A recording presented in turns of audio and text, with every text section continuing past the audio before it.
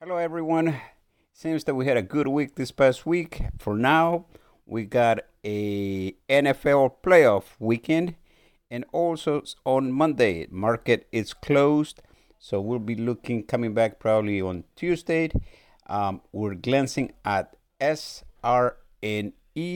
That's a pharmaceutical company that we shall see what direction that's going to take. I believe, it's a bargain. It's under $1.20, I think it is.